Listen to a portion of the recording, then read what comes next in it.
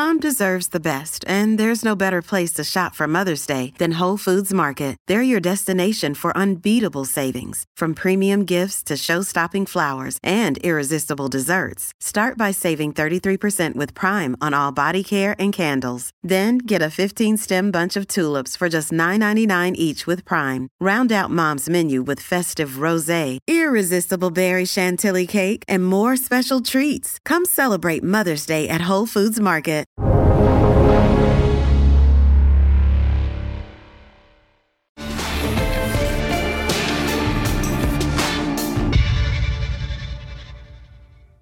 Hello, everyone, and welcome to Real Vision. I'm Max Weethy, and today I'm joined by Dwight Anderson of Osprey Ag Science. Dwight, thank you so much for being with me today. Max, I appreciate you having me. All right, so before we get into ag science and ag tech, why don't we get a little bit about you and your background and how you got into this business? So if we're going to go all the way back in terms of the origin story. Yeah, let's go back. When I came out of college, and my background has always been in basic industries. I went into manufacturing consulting. I took a job with a client to actually become a plant manager for a paper printing and coating plant. And then after passing through Goldman Sachs' chair in commodity division in the cocoa and coffee group and JP Morgan's oil group, very briefly for both, I went and joined Julian Robertson's Tiger Management, where after a couple of months, because of the departure of the senior person in the firm, Julian gave me the opportunity to run the basic industries group. So investing publicly and privately and in commodities. And so did that for 4 years and 9 months. And that's really where I developed the broader ranging expertise beyond just commodity futures or how to do it operationally, but actually investing across the space. And after having done that for a number of years, you always want to see, can you do this yourself? And I felt that I had paid Julian back for the risk he had taken, for giving me the responsibility and the opportunity I had, and relative to the evolution of the firm and my ability still to really contribute relative to the much broader, more liquid markets they were pursuing at the time. I thought it was the right time to give it a risk, a chance. And so partnered with Jason Mraz to run the trading desk and operational side. We started Osprey in July of 1999, partnered with Tudor Investment Corp. We had partnership offers from two other firms. Tudor offered the lowest payout and the lowest assets, but relative to cultural fit, skill set fit, but most importantly, in doing our due diligence, every person who had worked at Tudor, whether they had succeeded or failed, said that Tudor was good to the spirit of a relationship. As you don't know how the path will go and the troubles that might occur, especially early in a relationship when you're still building trust and knowledge for each other. That reliability and that culture was one that we thought was the most important to maximize our probability of success. And it was actually their lawyer who pushed us in the end with a name that we chose, and that we had looked at a number of different names and had thousands of suggestions from friends, 20 pages of a yellow pad of suggestions from one friend. But in the end, we actually hold off publishing our prospectus a couple of days because we didn't have a name. And Tudor's lawyer, Andrew Paul, just in utter frustration, said, just take a name you like, change the spelling, and go with it. And so Osprey is a bird that has the highest hit rate in terms of percentage when it actually chooses to strike. So it'll circle for a long period of time hunting. But when it does, it is the highest hit rate of actually coming up with a successful kill or prey. And it's also hung up by the beach and waters and protected by the U.S. government. So we thought that would be a good combination. So we went with William Shakespeare spelling, the Old English of Osprey is how we came up with the OSPR AIE, which confuses people both in spelling and pronunciation, but one that we're happy to have chosen because of what it's evocative of. Okay. And so is hit rate just part of your ethos? Is that something that you guys strive for, to have just a really high hit rate, or are you looking for those home runs that pay for the losers? Unfortunately, we do have losers. Okay. But the way in which we try to overcome that is yes, both with probability and skew. And we try to really focus and fixate on getting an above average number of our investments successful and profitable. But we also, especially in Osprey Ag Science, have really focused on what the far right tail could be. And so we've had the good fortune so far that unlike many venture entities, we've had no failures, nothing that is not at least moving along towards its targets and its milestones. So we've been very lucky on that so far. So that would give you a good probability, and also relative to the addressable market and the levels we got in for some of those companies and what the payout could be. We do believe that some of them could still be home runs as well. All right. So let's talk about that addressable market and really investing in agriculture as well as ag tech more broadly. It's not a sector that everybody is familiar with or has exposure to, and it requires, special expertise. So what are the things that people should know about investing in that sector before they get in there? Well, let me give you a little bit of our background in agriculture that gave us comfortable to 2 decades on to add on ag tech as a complementary part of our portfolio. So began by just doing years of research, especially from the commodity futures, understanding the economics of agricultural production, having started in cocoa and coffee, expanded into row crops, and also having been materially involved in the late 90s into the next decade, the first part of the century, in the seed companies. And really started to understand, how the economics for a Monsanto worked via the acquisitions of the companies of people like Pioneer Hybrid or DeKalb. And we were materially involved with a company called Delta and Pineland, which was twice acquired by Monsanto. One time the DOJ annulled it, and the second time it went through. And so how you could wrap different features and stack them within the seed and make that complementary to an ag chem portfolio. We began investing in farmland privately in Argentina in 2002 after the evaluation. The hurdle I had set for my analysts in that space was that they had to beat the government bonds, which was a cash return of the low 20%. To be able to buy farmland after the evaluation in the mid to high 20% cash return was an exceptional and unique opportunity. And after buying a few farms, we also understood and appreciated the scale needed. So we contributed those farms in some cash and combined with George Soros' Adecco Agro entity. And then we're involved with them roughly from 2002 through 2015 to build out one of the larger South American farming companies, both row crops and sugar production.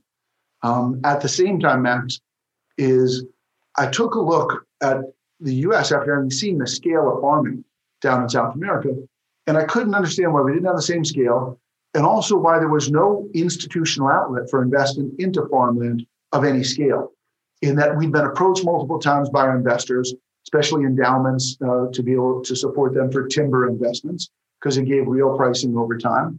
At the time, commodities as an asset class was something that was exploding as endowment and institutional portfolios.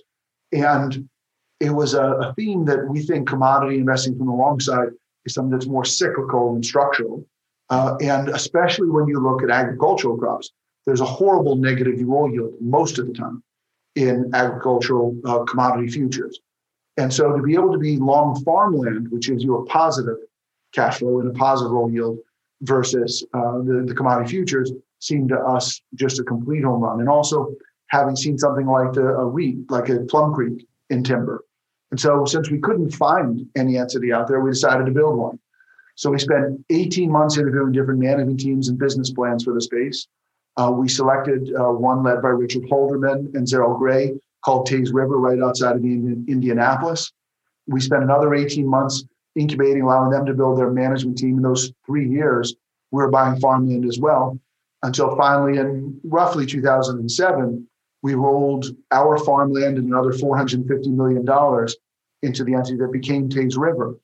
And Teys River has subsequently grown to become one of the biggest farming companies in America, with material footprint in organic dairy, in table grapes and carrots, but also, probably one of the biggest seed producers, again, for the ag chem companies in the world as well. And so we remain partnered and aligned in advisory with Adecco Agro, Teys River, and longtime friends and partners there.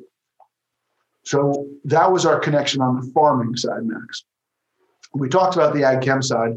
My analyst that decade, Yogesh Mago, who was the one responsible for the Monsanto and related investments, we developed a relationship with the person who was then CFO, Carl Casale, who moved on to become CEO of CHS, which is the biggest farm co-op that's out there. And so we have a 16-year history with Carl and Monsanto going back then, and the same analyst. Yogesh is now one of our partners focused full-time on Osprey Ag Science, and Carl is actually the partner who leads that investment area.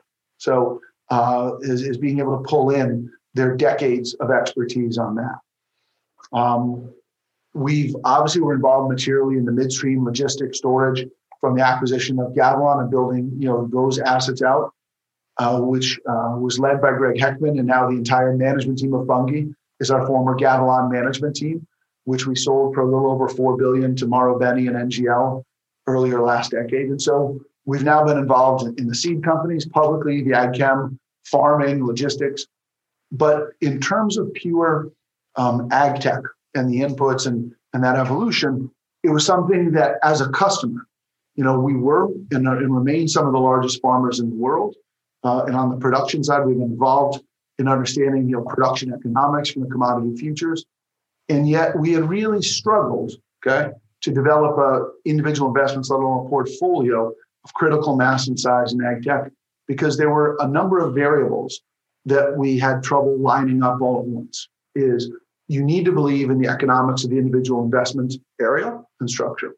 You need to believe that the individual companies can get your critical mass in terms of products, that they have an economically competitive model that can't be competed away by the large companies like the Deeres or the Monsanto Bayers of the world who can bundle. You need the right valuation, the right management team. Ticking all those boxes is something that we had struggled to find in a company that had the sort of proper scale and yet understandable valuation. And so we had literally, for over a decade, searched and interviewed and stayed on top, but hadn't found something that allowed us an attractive enough entry point. And so, and as it is, as I said, we were one of the larger customers for these products in the farming area. And so finally, going back to late 16 into early 17, a company that we had met with before that had a volatile path due to a number of exogenous issues, Marrone Bio, led by Pam Marrone, came in, and it was obvious to us that they needed to be recapped and restructured. And we finally had found something that had a portfolio of products that had a really sort of unique approach to the industry that was separate and that we could see how it had economic value. And that was really our entry point, Max. And so that's how we began saying, okay, we finally now have our bellwether and our entry in terms of the space. For us, it's the aspect also of getting the best people and the best team. And that we have a tremendous capital markets background, a lot of understanding the economics and background of the industries, but each industry always has people much better and more knowledgeable than us. And so in doing the due diligence and the investment on Marrone, we reconnected with Carl Casale. And oddly enough, he was a customer who actually used Marrone products for his blueberries. While we were doing due diligence, we were in touch with Brad Griffith of Compass, and he was a consumer of another Marrone product, And Tom Wiltshire is someone that we've been involved and partnered with back at Remington and Taze River in the Seagull. And Tom Wiltshire was the head of Dow Agro's strategy and seed division. And a gentleman named Bob Woods, who was CEO for North and South America for Syngenta. And so we were able to package these historic friendships, but also partnerships and knowledge of some of the best in the industry to say, hey, we're going to actually make this a dedicated portfolio and product out there in ag tech. And so we'll come to what that portfolio is and became later. But does that sort of give you the history of how we got there?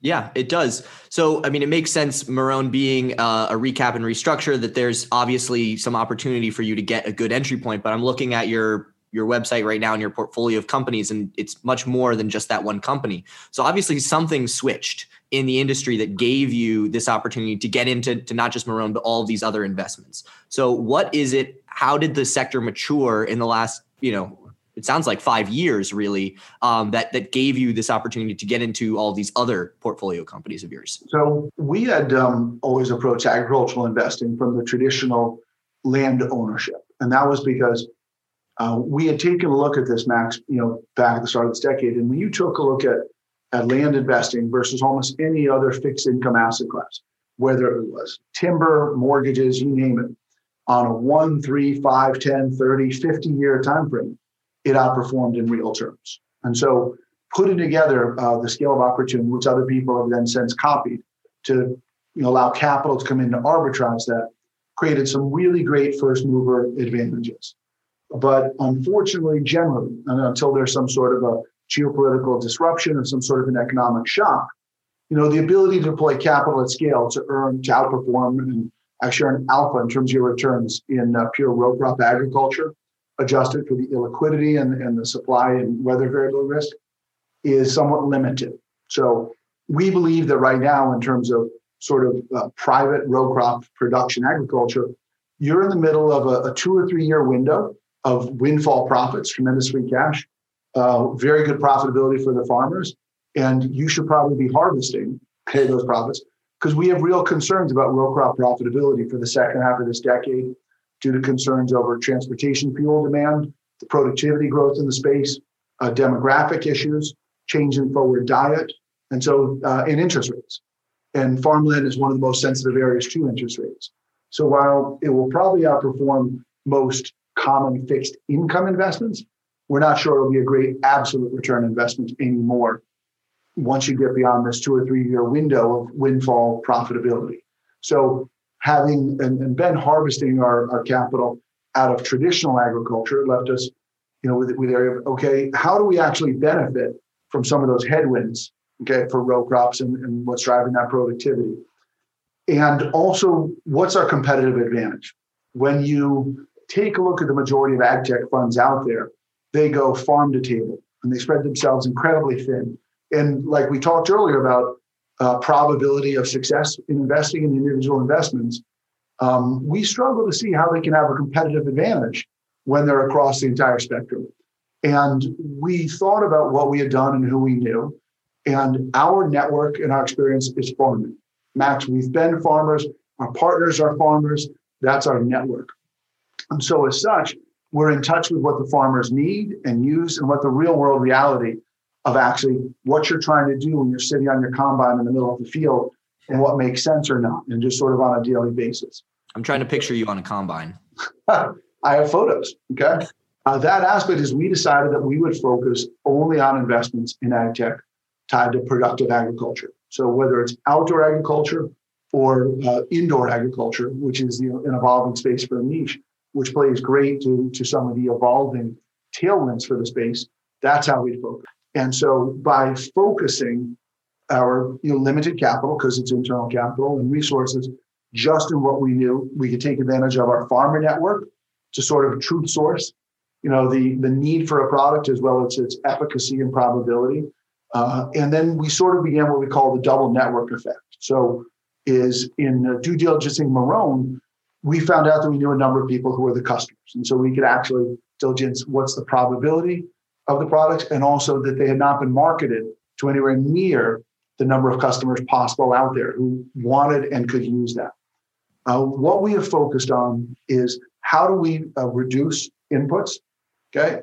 And especially chemical and artificial inputs, focused on chemicals to start, but eventually ideally cutting nutrient and water use as well too. How do you do this in a natural way? And then also sensors and diagnostics to drive those decisions. And then, as we said, controlled environment. So after making the investment in Marrone and putting the team together to allow us to evaluate this correctly with Carl and Tom and Bob Woods and Yogesh and dedicated analysts, there's a gentleman in Lee Vesh who came from North Dakota Farming and his master's out there. The real question gets into is, where do we go? And so it's a focus on not just the sustainable crop input space, but each individual company needs to potentially make our other company better. So we looked at an investment called Terramera up in Vancouver, led by a visionary CEO named Colin Monhouse. And what that product, Actigate, allows you to do is cut potentially individual synthetic chemicals used by 90%, but also apparently in pro forma, we'll see if it works in the fields too, but seem to dramatically increase the efficacy of Marrone's products. So Marrone science are excited by it. Our farmers are excited by it. And so that's a follow-on investment.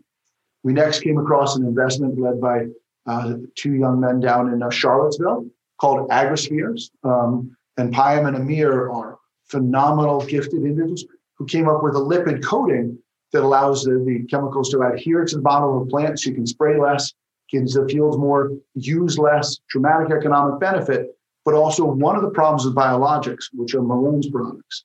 And just a quick aside, biologics have been around for 2,000 years. Those are any naturally occurring element or microorganism that can be used on farming to benefit yield, but that where the crop can still be called organic. And so when the Romans were putting copper or copper sulfate on their grapes, it was the first biologic. And so Marone's products are all biologic. The issue with that, though, is that they're much more temperamental when it comes to extremes of heat or humidity or other aspects, which are common in the field. And so the areas where you can get 100% consistent use, like you can synthetic chemicals, are more limited. Agrosphere's coating, their microcell, potentially corrects that in terms of it protects them. It allows you to control the porosity and the time release, but also protection from heat and humidity. And so the Terramera science and the Marone people were incredibly excited about the possibility and probability of agrospheres. And so agrospheres made those better and also gave us greater comfort of the investment. And so as you can see, that pyramid effect of how hopefully in terms of more sustainable, less negatively impactful to the environment, just as competitive economic impact to the farmer, we're getting this pyramid of beneficial companies to each other and to the farmer and sustainable crop inputs. And so that's where we talked about the double network effect of working with the farmers, understanding their need, each company, whether it's a relevant product, and then our other companies in terms of due diligence on whether it would be beneficial to them, if that makes sense, man. You're a podcast listener, and this is a podcast ad. Reach great listeners like yourself with podcast advertising from Libsyn Ads. Choose from hundreds of top podcasts offering host endorsements, or run a reproduced ad like this one across thousands of shows to reach your target audience with Libsyn Ads. Go to libsynads.com now. That's LIBSYN ads.com. Yeah, it does. And I have a few questions there. One would be, it sounds like a lot of these companies already have products. So what stage in, the maturity, I'm sure it differs from company to company, but are they now at the customer acquisition stage? Is there still proving out efficacy? Are you waiting for the trends around sustainable and getting away from synthetic chemicals and towards naturals to catch on? What is the big move that needs to happen for the demand to really take off? So when we were due diligencing these different companies, we spoke to the head of commercial operations for North America for Syngenta, and he said, look, we are desperate for these products. The time is now, okay? The issue isn't the end use, the market pressure, whatever else. It's the efficacy and economics of the products, the consistency, the reliability, the scale of market that they're actually equally as competitive for. Give me more products and we'll buy them, okay? And so the individual companies have commercial products. Terramera did, Marone did. Agrospheres is much earlier and has a very broad range of end markets that it can be in. Plant Healthcare is a company that has existing products. We usually like to have the lab risk taken out, okay? So it's actually been trialed in some sort of a field, shows probability of use. It doesn't actually have to be selling yet, Max, but investing in concept is something that is so risky that, again, relative to our ability to be comfortable on the probability of success, it tends not to be there. So very early stage micro investing, we tend not to do. We have a network of other friends and feeders who we invest in, who do that and are expert in, and will incubate the companies. And we'll look to see them after they've lived with them for 1, 3, 7 years, okay? And actually have developed a product where there's some data on, is normally the time period where we would invest. Okay. And so what's the blend within your portfolio of companies that have their product, it's commercially ready to go versus more in that proving out the market fit stage? I'd give you somewhere in that 80-20, 90-10, in that, the vast majority, I'd say, 90% plus actually have some sort of a commercial product that is ready to be trialed at a minimum by farmers on a commercial basis. Okay. And it sounds like, Agrospheres really plays into a lot of the other products that you guys have. Is it really like a linchpin investment? Like is there anything that makes the rest of them all work? Well, as I said, Agrospheres would be in the 10, okay? And so it's one of the most exciting, but also one of the most early stage. But it is potentially they're coating the agrocell and the agrocell they have that potentially allows delivery of RNAi, which we're now all familiar with from the vaccines that a number of us have. But there's been billions spent to try to get its applicability into agriculture. but finding a way to actually deliver it in a safe and efficacious manner is something that entities have struggled with. Not only is AgroSpheres potentially beneficial to a biologic company or a synthetic company in terms of its delivery mechanism, it potentially has applicability in terms of RNAi. And so whether you view it as a linchpin, an accelerator, something that's all-encompassing, if we're successful, okay? And if it's successful, the scale of what its addressable market, what it could do for the world and for agriculture is the biggest of all of our companies. So I think at this point we've been a little bit high level, and I'm sure there are some people who still don't fully grasp like what exactly ag tech is. So I think it would be helpful to go back and talk about, and we can take a specific company as an example, but some of the things like that you were doing with measuring the composition of topsoil. I think that's a great place to go to understand what exactly ag tech is and how it can help farmers. So let's start with just an underlying definition. Okay, for us, ag tech is a new technology. Okay, that potentially helps improve the productivity, as you define in multiple different levels for different aspects of agriculture. So it could be something that improves yield, and by improving yield, it could be because you eliminate a disease or a pest, or because you produce more kernels of corn, okay? Or because you do something for another portfolio that cuts down on the waste in transit. So ag tech is anything that really sort of, improves the total cost, including stakeholder cost and environmental cost for agriculture to either the producer and or the end consumer. So just as a starting point, what we define it as. And so in terms of topsoil, there's a brilliant gentleman, Dave Friedberg, who helped create Climate Corp and led that for a while after selling it to Monsanto, and then left and created the Production Board, which has a broad range of investments across agricultural and food. And we had been involved via an investment that Carl Casali had led into Trace Genomics, which was early on for something similar that has commercial kits out there to help people assess the pathogens and the like in their soil that's being sold by Wilbur Ellis.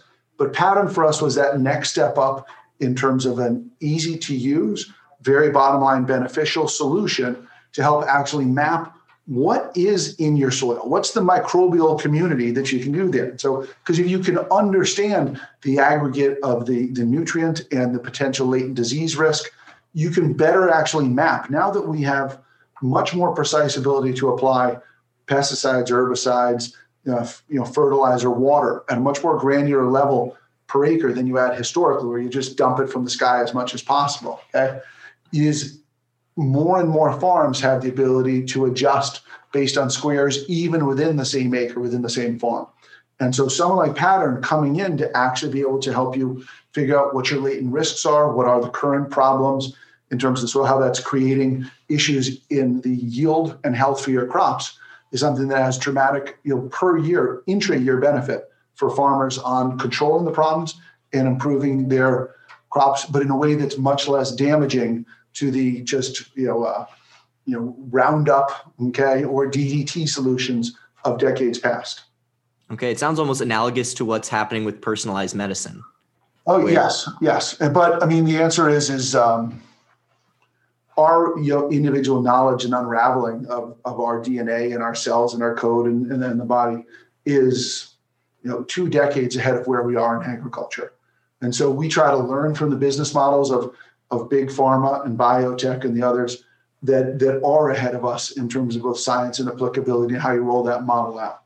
But the aspect of that, those industries to agricultural and ag tech is pretty similar in that you had a really unique set of events, in the 3 through 5 years ago, where you had 8 massive big ag input companies, and also a separate number in terms of fertilizer nutrients, and they've all merged and combined. Okay, you've had material consolidation into 4.5. So that's created some great opportunities for us because first off, it made many more incredibly capable people available than you had before, either because they vested or they didn't want to work in the new culture or community that they were in. And also it led to an incredible internal focus in terms of those companies on cutting costs, eliminating projects. How do we focus our pipeline? But just like you've seen in consumer goods like beer or pharma, those same consolidations lead to a collapse of the growth for future products in the pipelines. And so that entrepreneurialism and the new products for small capital, we're talking, sub 100 million, sub 150 million sort of investment areas, is something that got completely eliminated in these behemoths. Okay? And so now, over the next 2 years, they're going to be emerging from this internal cost-cutting, project-cutting focus with dramatically reduced pipelines, but also a real need for growth. And at the same point, dramatic pressures on both their historic products and in the current to give things that are more sustainable, less impact. And so the aggregate biologic world and what we call sustainable crop inputs is an area where we believe we're in that creative entrepreneurial segment, that those companies are going to be desperate to have to need to acquire or JV or merge with in order to actually create the growth in their revenues companies for the next decades to come. So we've touched on some trends already that you guys are trying to take advantage of. What are some of the other big trends that you think there's opportunity in that we haven't discussed yet? Well, there's pluses and minuses and trends out there, Max. One of the real different things about investing in agriculture versus something like oil and gas or metals and mining is there's a unique positive about farming in that on average, you grow more per year per acre. Okay? If you have an oil well, it declines over time. If you have a mine, it depletes, and you have to go find more, and you have all the CapEx to do it.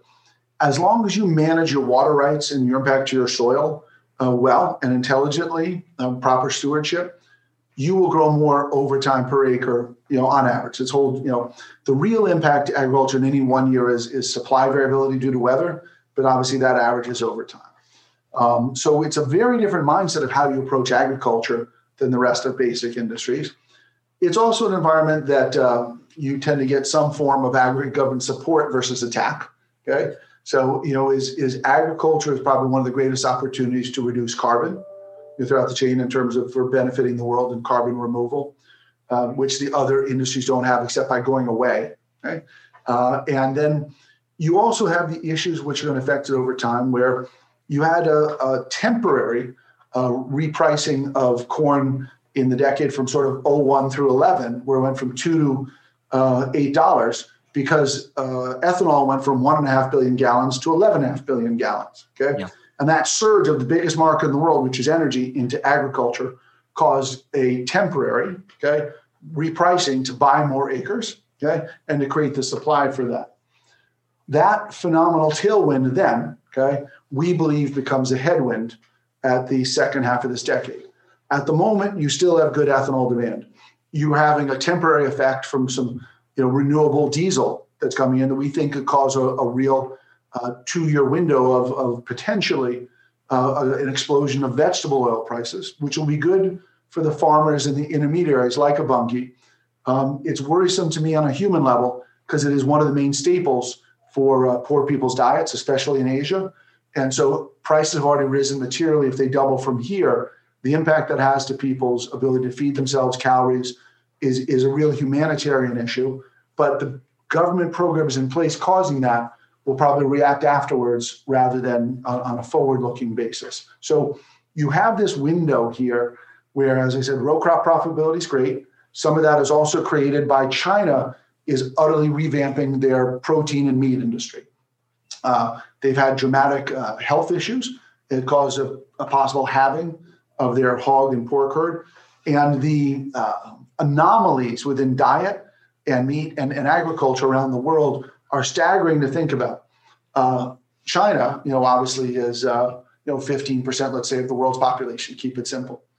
They produce and consume more than 50% of all the world's hogs and pork, and also lettuce. Okay, and so you have these anomalies of diet, and so the way that was done was very different in terms of meat production than the U.S. In the U.S., as of 2 years ago, 4 companies produced over 80% of all the pork production. In China, 4 companies produced a little over 8%. Okay? The way in which the hogs were fed was on a much smaller individual farm or moo area, and they'd be fed scraps and a random ration of what's available. The government has said we are going to corporatize and professionalize and commercialize, this industry. So they're in a massive expansion. But what that's done is it also commercializes their feed ration to standard grains, soy meal, DDGs, those sorts of inputs. And so it's leading to real expansion of their imports. At the same point, they've already had some phenomenal growth in their poultry and aquaculture industries to meet the gap caused by the decimation of their hog herds. And there's a geopolitical angle of pollution and the embarrassment over possible disease from their live meat and fresh meat and non-commercial channels for meat production. And so as China is corporatizing their ration, it's leading to a material expansion of imports. At the same time, you have some of these other programs like the renewable diesel hitting home. That's what's creating this 2-3 year windfall that we spoke about for row crop agriculture. However, supply responds in agriculture. It's not like a mine that takes 3, 5, 7, 11 years to come on due to permitting and difficulty in financing and depth. It is capable of both adding acreage and growth in production. At the same point, you're in this complete time period where for most of the developed world, populations are hitting their peak in terms of size and also age. And so as you age and as you get wealthier, you eat more fruit, nuts, and vegetables, less meat. China's per capita protein consumption is already higher than South Korea's and Japan's. So you're not going to get more protein per capita unless you have a complete change of diet to Argentina, okay? Which we don't expect, especially as they age, because their population is about to turn over. So you'll see a change in that composition. We believe more aquaculture, more poultry, more fruit, nuts, and vegetables. But the most inefficient converter of grains to end protein is cattle and then pork. And so as Japan's already gone over its peak population, as Europe is potentially approaching that and definitely aging, as North America is aging, as China begins to age, that aspect of the composition of diet is going to lead to less red meat consumption, which is going to free up much more grain, which is one of our concerns for the second half of this decade about row crop, okay? But at the same point, the kind of protein that you'll need, the one growth area in the near term, short term, is going to be India. But India is not going to eat beef, okay? They're going to be poultry focused, aquaculture focused, which requires different sort of protein consumption. So how we've set up our ag tech portfolio is designed to support farmers' variable costs to make them both environmentally friendly and lower, but also one that would work in a high and a low profitability environment. High profitability is better to get them to take risks to trial new stuff, but hopefully that'll be in place by the tail end of this decade. And at the same point, in terms of the crops we're focusing on, leafy green fruits, nuts, vegetables, and also controlled environment, indoor production of that, is to take advantage of the change of diet, the change of location diet, the environmental pressure, and how sort of the evolution of what we think is the food delivery system. Let's get into that evolution of the food delivery system. What does that mean?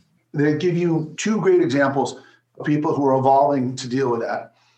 One is Green Plains, which is a publicly traded, historically ethanol company, becoming a protein company. And one is Controlled Environment in general. Green Plains was a company that had a very simplistic product portfolio when it began. It took corn and broke it into distilled dried grains, DDGs, and ethanol. Okay? Worked well in the beginning when the demand for ethanol was exploding per the government mandate. But the problem is there was a cap on the amount of room you needed for those calories to make fuel cleaner. And also just engineers are just so darn good that you're able to grow productivity per year. And so it was able to grow faster than the end market for demand because of limited transportation fuel demand growth. The management team is visionary. They're great business people, entrepreneurial. And they had originally tried to use those windfall profits from the early years to increase their capital base and diversify the revenue streams into things like cattle that consume DDGs or vinegar, which was also fermentation. When the management team really had an epiphany from looking at a technology that we've looked at, due diligence, and invested with them, a company called Fluid Quip, that allows you to consolidate your capital base, sold off the cattle, sold off the vinegar, you're using just your existing plants. And now you can crack a kernel of corn the way you can crack a barrel of oil. So in between, they've added corn oil, which is going to benefit materially in the next couple of years because of the explosion of vegetable oils. But now with Fluid Quip's technology, corn ethanol plants can start to producing clean sugar, industrial sugar, because one of the fastest growing areas out there, but with a very consolidated industry, is industrial sugar for fermentation, which is one of the fastest growing areas. You can produce high protein. The one structural area for growth really this decade next is aquaculture, in that we're still overfishing the world sea population as it is, the Chinese especially with the largest fleet, okay? And also the small fish for fish meal to feed land-based aquaculture. So you've had flat wild production and catch for over 30 years now, and yet per capita consumption of seafood continues to rise every year. And we think that's going to accelerate as the population ages, especially in China, and as India comes on. How do you meet that? It's land-based aquaculture. That requires a very certain specific kind of food, a high-protein diet, which corn-based DDGs and protein can actually meet. It's some of the most sought-after high protein out there for aquaculture. And so Green Plains is converting, using Fluid Quip's technology, all of their plants to be able to produce that high-protein end market, dramatically improving their margin and getting into a structural growth area as opposed to gasoline that because of EVs, whatever else, is going to be falling. So now all of a sudden they can produce 5 products, and we think eventually their corn plant using Fluid Quips will be able to produce 20 products. In Brazil, Fluid Quip is selling to the sugar plants who convert into ethanol or sugar or power to then also process corn so they can run all year round and also increase their variability. So you're turning these simple plants into the equivalent in complexity of petroleum refineries or even downstream chemical companies. And what that does of your ability to take advantage of the most expensive calorie, improve your margin, dramatically different end markets, get into markets that have true growth, like aquaculture, fermentation, industrial clean sugar. And so Green Plains moving itself from a decaying gasoline transportation fuel market, okay, and DDGs get fed to beef and somewhat to pork, to now fermentation, clean sugar, and the structural growth and margins of that. But more importantly, high protein, which goes to aquaculture and some protein and some poultry, is a complete repositioning and flexibility for their plants on a focused, limited capital base. And so Fluid Quip is the enabling technology, and we're involved with that with Green Plains. And that capitalizes on some of those different wins we spoke about. The next aspect is distributed ag or consolidated agriculture. We watched but didn't participate investment-wise in the development of greenhouses, especially in Europe, as something that is actually competitive with outdoor ag for certain crops like lettuce. We missed that those had become, in certain regions like the EU, competitive with outdoor ag. So we never made any money on that.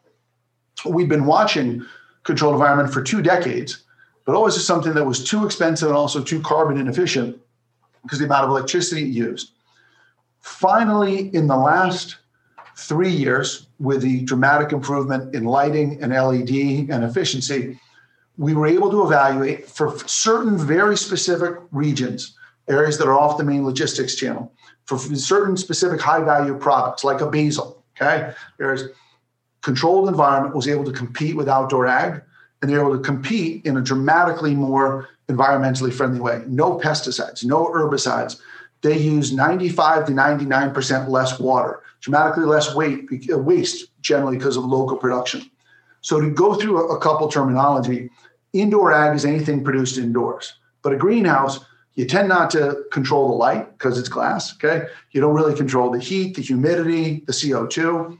True controlled environment is actually a closed off room and walls where you control every variable. And so that's controlled environment versus indoor agriculture. The majority of companies that are now public and that you're familiar with are not actually anything that is going to completely disrupt agriculture. They're sort of the same model, but brought to indoors. And some brilliant people there, some brilliant components, but all of them have a massive capital cost. So on an operating basis, because they've been funded by equity, they can potentially compete, but not in terms of a return. And they want to take every risk possible in the book. They want the science, tech, ag tech risk of developing the technology. They want to own the farms, and farming is low return and capital intensive. And they want to build brands for their end products. Holy cow. That's a lot to get right and a lot to get wrong. We've pursued a distributed model that we think can actually truly transform agriculture. By going after and investing and focusing and supporting companies in the end container market, where we will only invest in hardware or software for indoor agriculture. We will try to actually enable the world to feed itself and enable companies to grow and evolve. We will not actually compete with our customers and be the end customers. We also want to create something that is an affordable option. And so part of the thing I think that people have missed in controlled environment is, if you think about your room, the bigger your room is, the harder it is to control the temperature or a draft humidity in the center of that room. Yeah. They're trying to do that on a warehouse-specific basis, which you can only do with an inordinate amount of capital and automation. By making it a uniform box, uniform size, something in a container, okay, is we can change the level of automation. We can do it at an affordable level. Does it cost you $140,000 for a Freight Farms farm? Or $200,000? Or do you want to go up to $1 million for something for local urban vegetables? Is we can customize, but what it allows us to do is arbitrage logistical inefficiencies. So if you want to be in Aberdeen, South Dakota with a population of 30,000, they can't support the massive warehouses that those companies go for. The other companies are going for mass generic production, okay, where they're trying to get the lowest cost possible, but of the lowest value product. And they're dealing with the most difficult customers. Whole Foods, Kroger, Food Lion, Walmart, those people are horrendous to negotiate with in their use farms, and you have to compete directly with Bruce Taylor and Outdoor Ag. And so the great thing about indoor ag, but especially controlled environment, is if you want me to create a tomato that tastes exactly in the same conditions as you would a Tuscan tomato from Italy, I can do that every day of the year, everywhere around the world. But the only way I can get a return for that is in certain areas where those tomatoes are expensive, okay, or basil. So you have this logistics channel that goes basically from the bottom left to the top right of the US, and everything along that is competitive. That's also sort of population centric. That's where these large controlled environment companies are going for. Our companies are going everything off of that. And at the same point, we're also trying to do something about the food deserts and also the food inequity that exists in the United States. Too much of the United States has bad diet. Okay, you look at the inner cities. What we can do by working with a number of the different sort of social and service organizations in the cities. There's, our farms are being used by a battered women's shelter in Miami. The Boys and Girls Club of Houston will be doing this soon. And so they can own these farms. The local people can own the farms, or the entity can get equity. They get the cash flow. They get jobs. They get environmentally friendly, nutritious blend of food. We can finally do something about nutritional inequity. Okay, at an affordable level. No one else has a solution that allows you to do that in those areas, both remote and urban. And so that distributed ag, we're the last mile.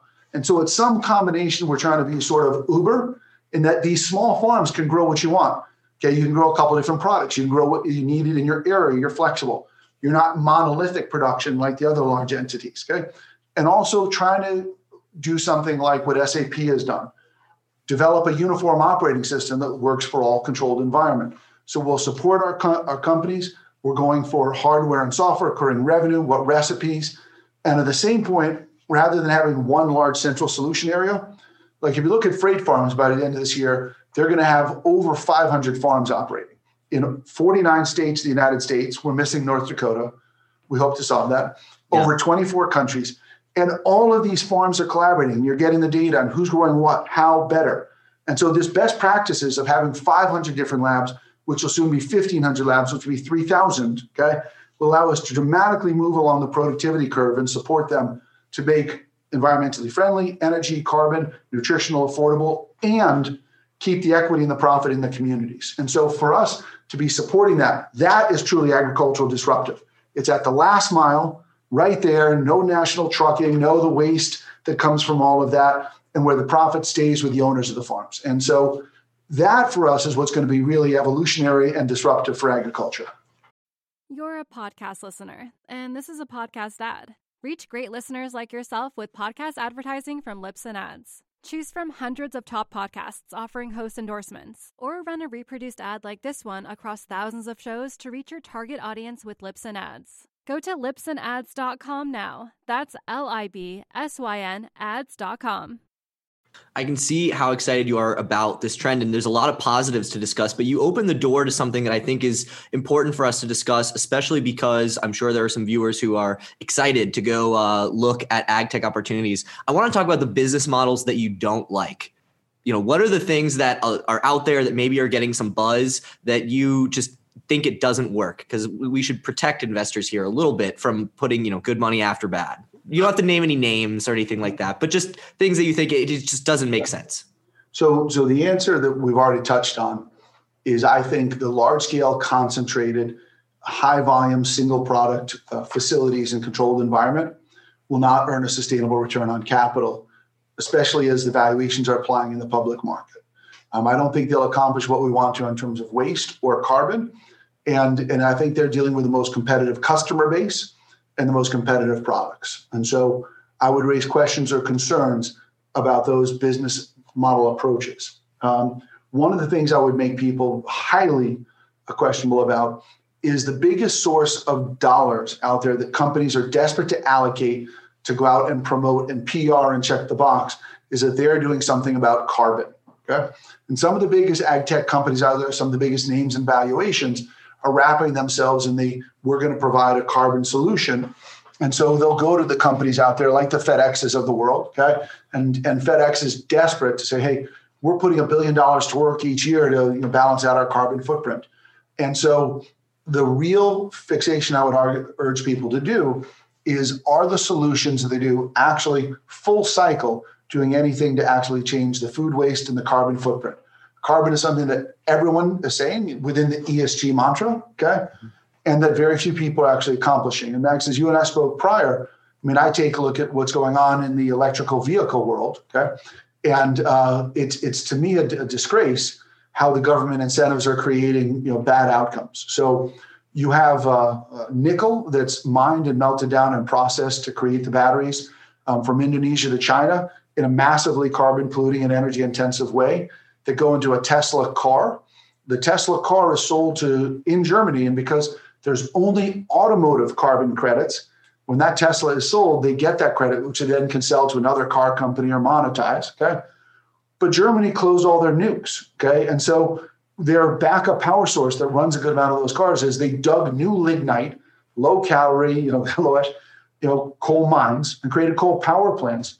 And so by our math, those Teslas in Germany, from full cycle, from the nickel to the car to the emissions, are 2 to 4 times as carbon emitting as a VW diesel in Germany currently. That's a government mandate where all they do is say, hey, let's look at the tailpipe. They don't look at the total cycle.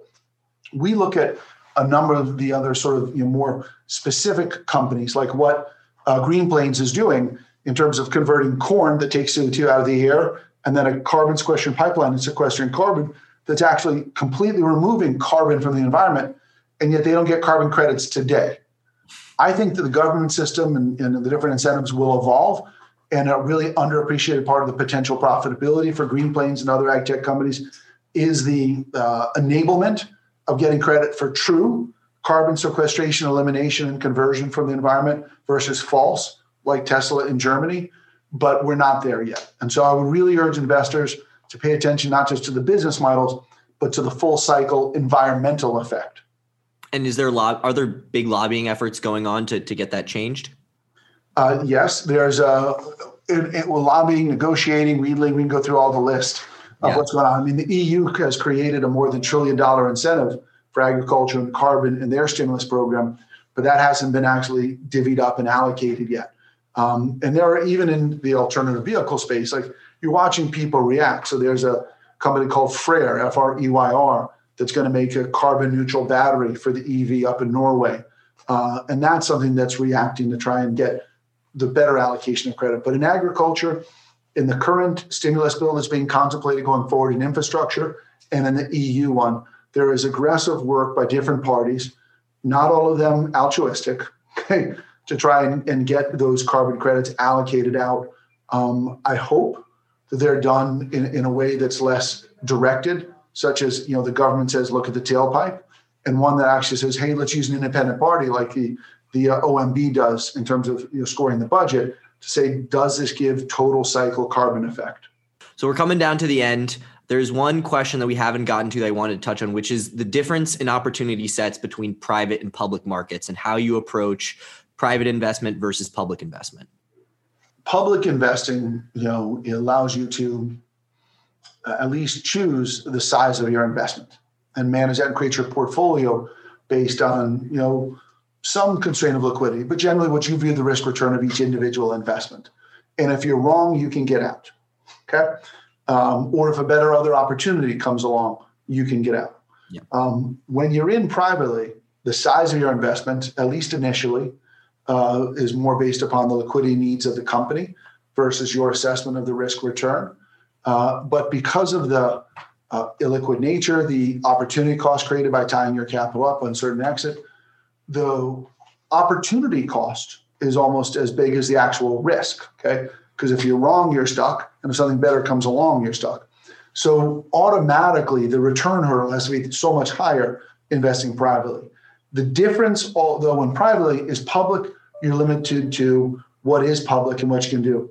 In the private, you can either build a solution, which we've done often, or you can go and find a solution for what you want. So there's a much greater breadth of investment opportunity, albeit higher risk in part due to the illiquidity in the private markets. And so that ability to build a business and build a solution is something that is a phenomenal opportunity. And then when it hits a certain scale or certain capital needs, you have the public markets as an option potentially to go there, especially with how SPACs now at least allow growth companies to get a certain future valuation. But there's been a massive evolution of liquidity in the private markets too. So you can take companies to $1 trillion size and not have to take them to the public markets earlier. And so much greater flexibility privately now than you had 10 and 20 years ago. And when you look out the opportunity set in each area, is one clearly more opportunity in private versus public? At the moment, relative again to the breadth of opportunities that you can find, invest in, and help grow and develop, I would say that the private is still more prolific than the public. People are moving more of those private opportunities into the public arena, and so those options are growing. But you're still talking a fraction of the ways to be able to express a view publicly than there are privately. Okay. Well, Dwight, thank you so much for taking the time to speak with me today. I know I learned a lot about ag tech and the agricultural sector in general. And thank you to all the viewers at home. Max, very much appreciate the time and look forward to speaking to you going forward.